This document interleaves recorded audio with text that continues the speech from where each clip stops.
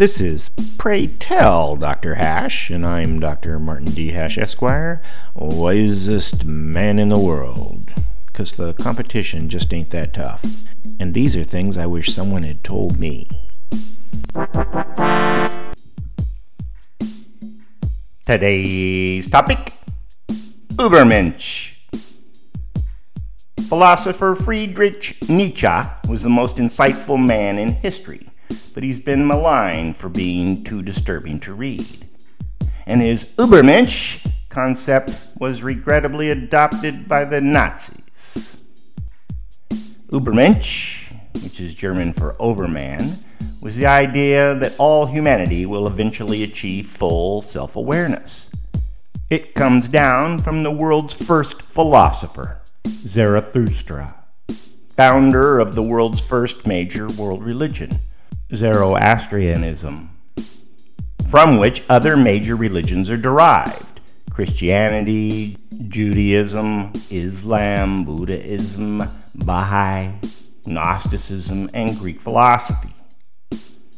With a provenance like that, it's probable that striving to become an Ubermensch may be the most important goal of every human.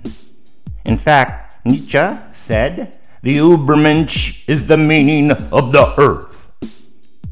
How can something so cardinal be so unknown? The best way to describe an Ubermensch is to enumerate the goals. Make your own values. Be selfish in strategic ways. Understand that suffering is a necessary component of good things. Understand that you will be hard to understand.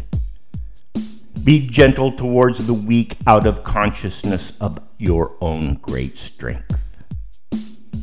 Don't be too humble. Delight in your own ability. And lastly, become devoted to the earth. Those are outstanding goals, and certainly make becoming an Ubermensch laudable. Too bad the Nazi interpretation of becoming the literal overman ruined it for everyone.